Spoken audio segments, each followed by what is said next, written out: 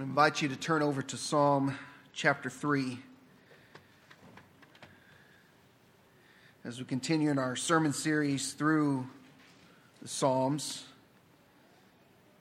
Today we're going to look at the third Psalm.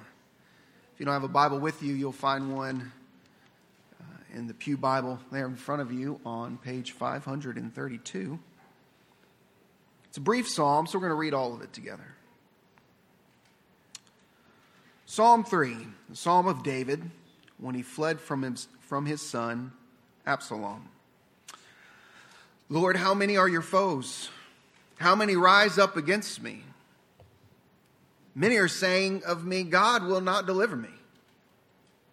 But you, Lord, are shield around me, my glory, the one who lifts my head high.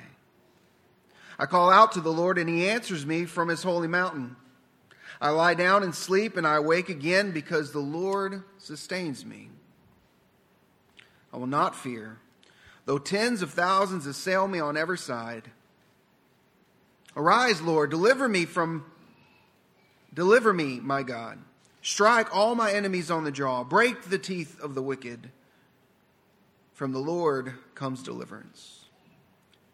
May your blessing be on your people. This is the reading of God's word. You may have a seat. And as you do, we invite our kiddos to head out to Kingdom Kids. Marcia and our other Kingdom Kids workers are going to meet you back there and take them over to our Christian life, or over to our education building, where they're going to have a chance to learn and worship at their level.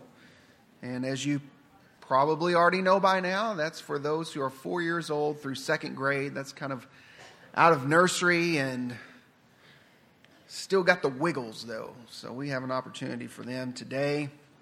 As I mentioned, we are going through the Psalms together. And if you haven't joined us yet for this reading plan, I really want to encourage you to do it. There's nothing to really sign up for. You just do it. And you'll find in the bulletin a book marker that has each week 10 Psalms. So last week we read 1 through 10. And basically what we're doing is we're reading 2 Psalms a day, Monday through Friday, with the weekend as an opportunity to kind of catch up if you missed any of them. And so each week out of those 10, I will choose one of them. And I kind of did an introduction to the Psalms last week and covered 1 and 2. And I got so excited about Psalm 3 that I said, I got to preach on Psalm 3. And I read the rest of them, but we're going to camp out in Psalm 3. So each week out of the 10 you will have read, I'm going to be preaching on one of them. So that's what we're doing. So I really want to encourage you to jump in on that reading plan as we're reading through the Psalm. And over the next, I think it's like 14, 15 weeks, we'll be doing this together. And I think you'll be blessed by it.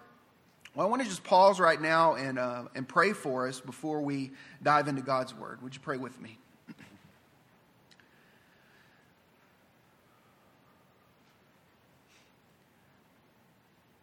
Father God, as Josh pointed out, we as a church have had a very tough week of loss. God, we continue to pray for the Lake family and for the Patton family, for the Freemans. There's others in our community that have experienced loss, many who have gone through sickness. All in the midst of a season where we're getting back to school. With challenges all around, God, we can get so fixated on those things. That's why you call us together on Sundays, so that our eyes might look up to you. That we might have the opportunity to remind one another through song and through scripture and through prayer what is true. So God, I thank you for blessing us with the Lord's Day that we can come and worship. Thank you for the songs that we have sung, for the reminder of how you have been faithful to us over the summer and all that we have experienced. And we're thankful for your word that we have read. God, I pray that you would use it to challenge us, to encourage us, equip us, prepare us for a new week. That those who follow you and call on your Son Jesus as their Lord and Savior, Father, that we would be a little bit different, a little bit more like Him because we've been here. Father, I pray for those who are here this morning that are still searching out that relationship with you. God, I pray that they would know and hear clearly and respond to the good news of Jesus, that life with you only comes through Him. So if we have opened our word before you, we pray that you'd open our hearts to hear from you.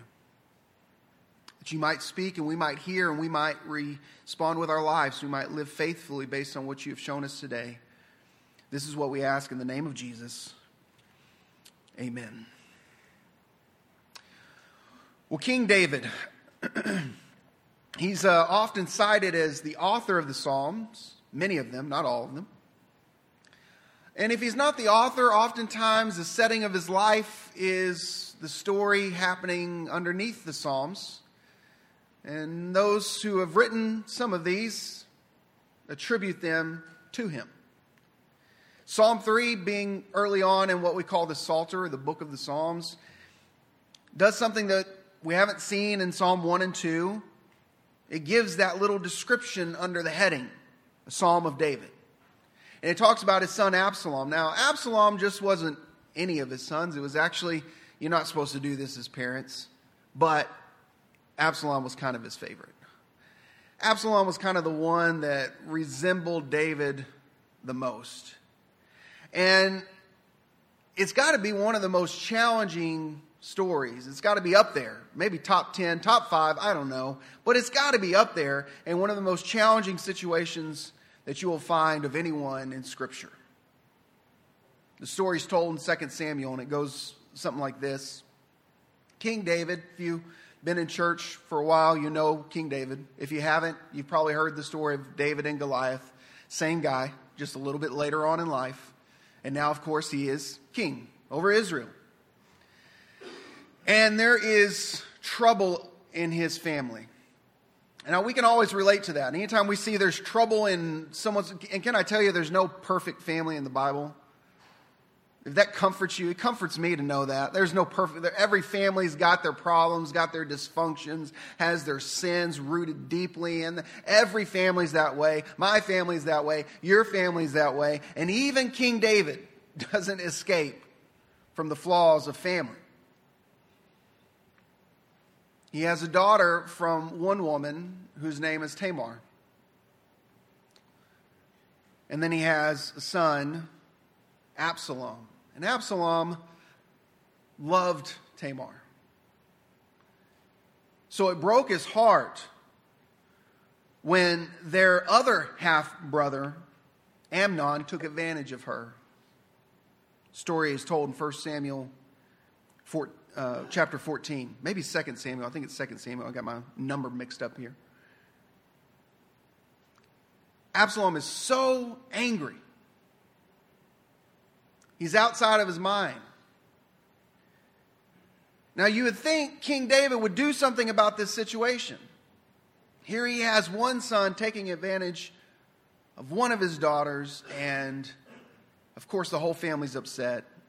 Perhaps Absalom most of all. But you read through this section of Scripture and you find out that David doesn't do much of anything about the situation. So what ends up happening is Absalom takes the matters into his own hands. He says, Father, if you're not going to correct this egregious wrong that has happened in our family, I will do it. And so he devises a plan to get his half-brother Amnon out of the confines of Jerusalem, get him alone, and then he and his men kill him. And David is distraught. He is so upset about what has happened. Now, Absalom stays away. Kind of goes into hiding for a little bit. 3 years, I believe, or 2 years. He's hiding away. And David's so upset, but he begins to get over it. And his love for his son causes him to want to call Absalom back, but Absalom has killed his other son, Amnon. So through some interesting turn of events, David is finally convinced to bring his son Absalom back. But he says to his advisor Joab, he says, listen, okay, he can come back, but he's not going to live in the palace. And he's never going to see my face. So Absalom comes back home, knowing that he's going to be given safe passage. And once he's there, I don't know if he knew in advance, but once he got there, he realized, I can't go to the palace. I can't see my father. Why am I here? And he can't even get the ear of King David's advisor Joab to try to, broker a deal and get an arrangement, set something up. And so he sets fire to Joab's field that was next to his so that Joab would come to the field so that he could confront him and say, what's the deal? Get me in the palace. Get me before my father. Why did I come all this way and I can't even see him? And so they work it out. But they don't. As with family, it always is the case. And so you have this situation between Absalom and his father, David. David's back in the city. And what he begins to do is he begins to, and it's not really clear, he wants to dethrone his father. And it's not clear, is it because his father did nothing about his sister Tamar? Or is it because his father wouldn't allow him to see him face to face? Or was it both? But he decides he's going to do everything he can to dethrone his father, King David. So in 2 Samuel, sorry about that. 2 Samuel chapter 15, I want to read to you exactly what he did because it's very clever and devious all at the same time. We read, in the course of time, Absalom provided himself with a chariot and horses and with 50 men to run ahead of him. He looked important. Looked like he had authority that he did not really have, right? Verse 2, he would get up early and stand by the side of the road leading to the city gate. Whenever anyone would come with a complaint to be placed before the king for a decision, Absalom would call out to him, "What town are you from?" He would answer, "Your servant is from one of the tribes of Israel." Then Absalom would say to him, "Look, your claims are valid and proper, but there is no representative of the king to hear you." And then he would add, verse 4, "If only I were anointed the judge of the land." Well, who's the judge of the land? King David. "Then everyone who has a complaint or case could come to me, and I would see that they receive justice." You see what he's doing? People are marching into Jerusalem to visit King David, to seek out justice, and he gets to them before they ever make it. And lets them know, hey, I'm with you. I agree with you. Your cause is just. If I could do anything about it, I sure would. Verse 5. Also, whenever anyone approached him to bow down before him, Absalom would reach out his hand, take hold of him, and kiss him. Absalom behaved in this way toward all the Israelites who came to the king asking for justice, and so he stole the hearts of the people of Israel. His plan worked. And so he does this for I think close to 4 years or so. And then what he does is he knows he's got enough support and he's got a big enough army to take the throne away from his father. So he goes and he leaves town and he gathers everybody outside of the city, and they begin to work out their plan and what they're going to do. And David hears about this. And so he knows that if I stay, my son's going to come with his army. He's going to fight me with my army. And guess who's going to be the casualty of all of this? The people of Israel here in Jerusalem. And he doesn't want that. So he leaves the city. He takes his fighting men with him. And while he's leaving, he hears the news that not only is his son Absalom trying to dethrone him, but his most trusted advisor, Ahithophel, has been convinced to join his son.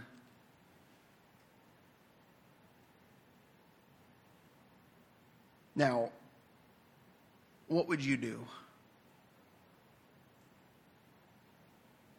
It's a hard thing to really picture, I think, to really put yourself in David's shoes. Here, your most favorite son is out to dethrone you. He's stolen away from you, your most trusted advisor. You've had to leave your home. You've had to leave your city. What would you do? In a moment like that, what would we do? Well, evidently, David wrote this psalm. He says, how many are my foes? How many rise up against me? It's not just his son and his advisor. It's all the folks in their army. He's hearing from other people. It's over for David. God will not deliver him. If I were in David's position, it's hard to even imagine, but just the pain, the anguish, the heartache he must have felt. But here he is writing Psalm 3. He cries out to God. He doesn't sugarcoat it. He doesn't pretend like everything's okay. Everything's not okay. He lets God know everything's not okay. But he also trusted God. He trusted God, as the scripture says in verse 3, as the Lord who would be a shield about him. A shield back in the day would be animal skin stretched over some wood, and it would only be able to protect your front. And David says, you're better than that. You're better than just a shield that protects the front. You've got my sides and you've got my back. That's who God is to me. David says, you are a shield all around me. David says, you're the one who lifts my head up high. David says, you are the one that sustains me. David says, you are the one that delivers me. And in the end, David says, that is why I have no fear and I can rest at night. Because I know all that is true.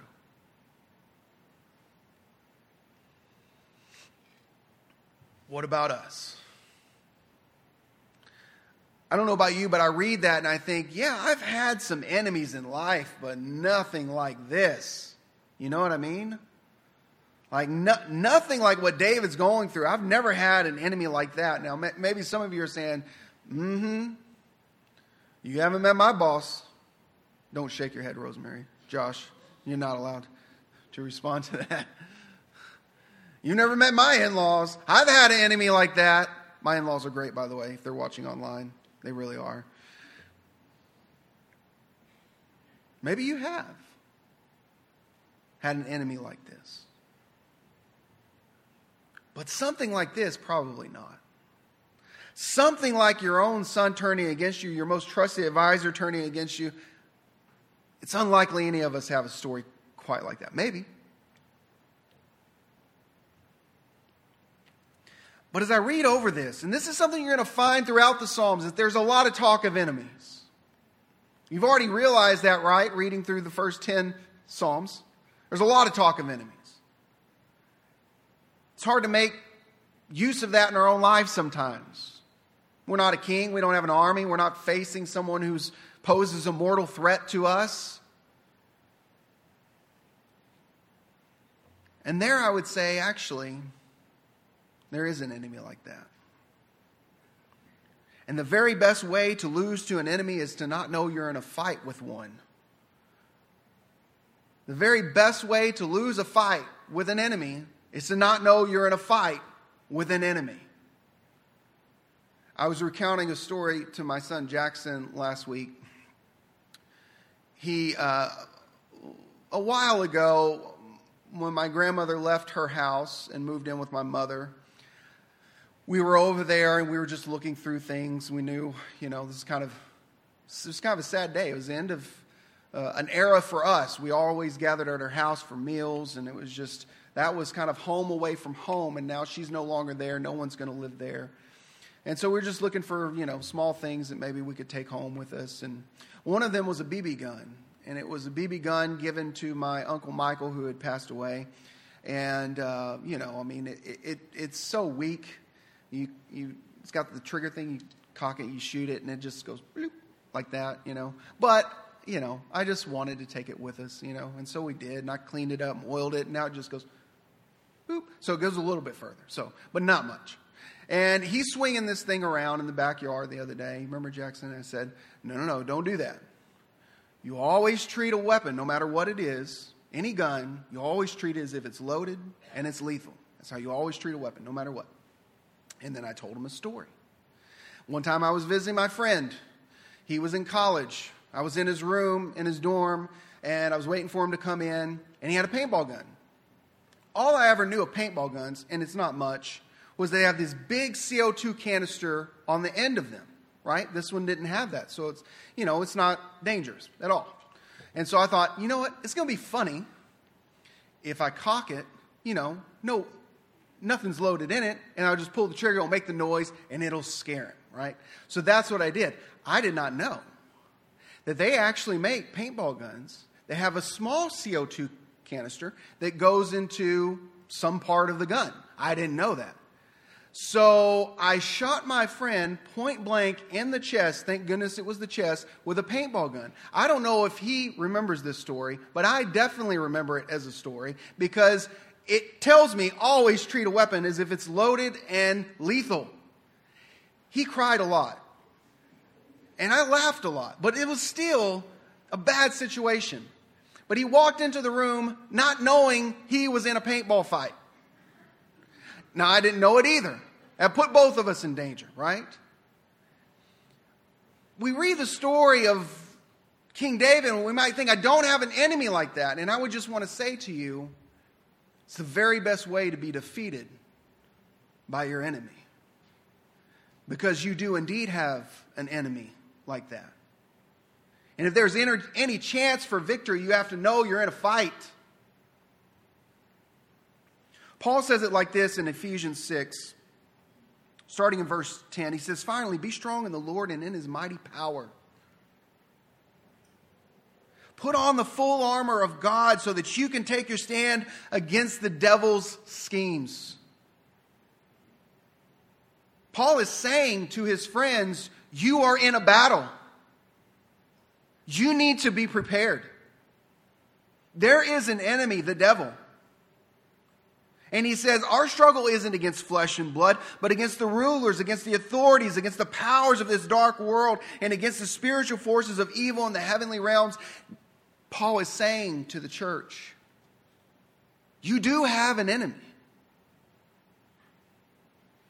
Jesus says to his followers, there is one that is out to steal and to kill and destroy. John 10:10. We have an enemy. And we have no chance of victory if we don't recognize that you and I are in a fight. And David had the advantage of knowing that without a doubt. Of knowing that his son and his advisor and their army are coming to take him down. We are in a fight. We have an enemy who has an army, who seeks to steal and kill and destroy. And it may not be with big guns and an invasion. It may just be to put a little bit of space between you and God. It may be to convince you that he's good, but he's not that good. It may be to cause you to question, well, God seems like he's mostly in control, but he's not totally in control. We have an enemy that's been around for a long time, very smart, very wise. Not wise in the things of God, but wise in the things of the world. And he knows how to get at us. He knows for each and every one of us how to put a little space between us and God if we will let him. And his very best tactic is to be covert, to not be seen. He would be so glad if you never knew that he was in a battle against you, because he knows if they don't see me, they won't see me coming. He will take the things you love. He will take the things you like. He will use them against you. He'll take some things that are true and twist them just enough that they're not true, which is why Jesus calls Satan the father of lies. What everybody says about you is true. You're worthless. Look around you in these circumstances. There is no chance you're getting out of this. You might as well just give up. There is no hope. There's not a silver lining. There's not a brighter day ahead of you. He will take the things that we feel, and though he does not read our minds, but he is so crafty, he can see the way that we live, and he knows what troubles us, and he'll take those things and he'll squeeze us with it so that we doubt God. If we let him, he is more than capable of putting a little space between us and God. He can never threaten your salvation. He can never take that away from you. But he can threaten your joy if you will let him. What we see in David's life here is an incredible testimony of trusting God. It says, God, you protect me on every side. God, you are my sustainer and my deliverer. That's what he says in Psalm 3. So he's able to come back around and say, so God, I don't fear. I rest easy. You lift my head up. You may ask, where does that perspective come from? How does David get there? His favorite son, his trusted advisor, his army against him. How could he say these things? And I think there's a clue hidden right in the middle of this psalm. He says in verse 4, I call out to the Lord, and he answers me from his holy mountain. Now, the holy mountain is in Jerusalem. It's where the temple was. And starting, through the wilderness wanderings, they had this tabernacle that was a forerunner to the temple, and they trusted that God met them there. That this was a place where we could take our guilt and our shame, take our sin, sacrifice an offering to God. God would be merciful to us. He would be present here. This is where God meets his people. And David says, I know you meet your people where they are. We have a temple to represent that. And what David knew as a shadow, we see as a solid reality. The temple and the sacrificial system, all of that was painting a picture of what was to come. That what was a temporary way of dealing with sin and guilt and shame and all that stuff, it would separate us from God. All those lambs that were sacrificed to make amends with God, that there would be one that would come and do what they could not do and do it forever. The Lamb of God, who takes away the sins of the world, Jesus himself. Jesus coming down and saying, I want to be with my people. Just as the tabernacle and the temple represented God saying, I want to be amongst my people. Jesus, his life, go read John chapter 1. He comes and dwells with us, to be with his people. I think that's how David could say all these things, is because he saw, even though it was a shadow of what was to come in Jesus, he knew God is with us. We are not left alone. The tabernacle, the temple represent that, but it's in Jesus that it becomes truer than ever, surer than ever. And when you go and read the New Testament, what becomes of the old temple? It's actually destroyed, around 70 AD, a little while after Jesus was crucified. But his followers understood that temple, what it represented, has now become a reality in those who worship God. That those who follow Jesus become the temple. And God the Spirit resides in us, which means we're never alone. Which means no matter what our enemies say, no matter what our great enemy, the devil, whispers in our ear, no matter how circumstances look, no matter what our feelings might tell us, we are not alone. It's not left up to us. We have a shield all around us. We have one who lifts up our head. Thank God. He does that for us. He is not far and distant. And Jesus, He has come near. So whether you have a human enemy that challenges your joy, or whether you recognize the work of the enemy Satan in your life, the good news of David that he experienced while running for his life in a more clear and fuller way is good news to us. That same God that was with him is with us. The shadow of what he saw, now we see concretely.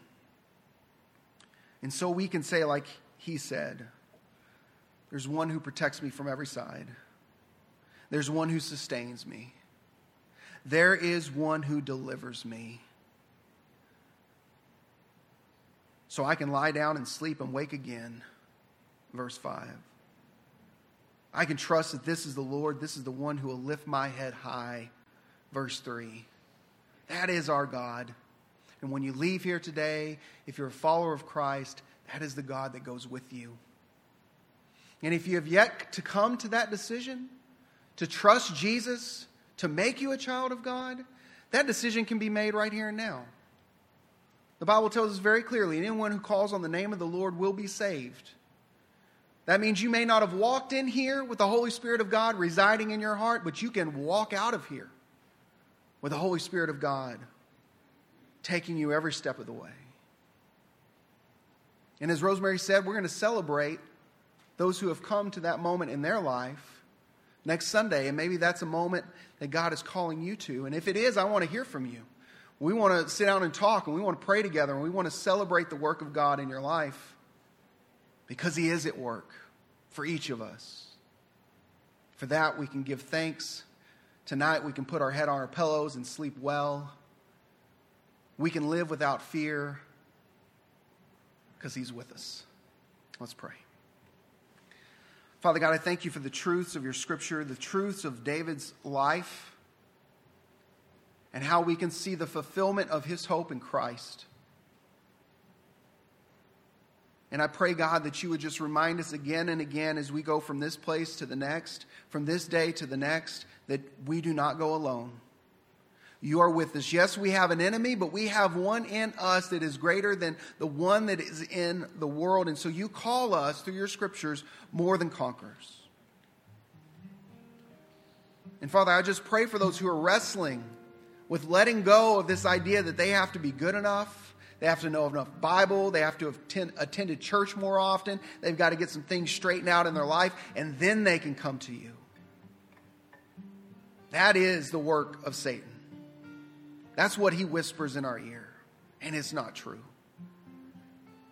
Every human being that has ever come to You has come as a broken man or woman, a broken boy or young girl. None of us come to You with it all figured out. And You wrap Your arms around us and You say, I love You. I accept You not on the basis of who You are, but on the basis of what my Son Jesus has done for You. And I pray that that truth would just wash over those who have come seeking You but have not yet found You. God, that they would walk out of this place today knowing in their hearts that though they are great sinners, they have a great Savior, and His name is Jesus. And Father, we just want to close and worship You in song and thank You for who You are. For it's in Jesus' name that we pray. Amen.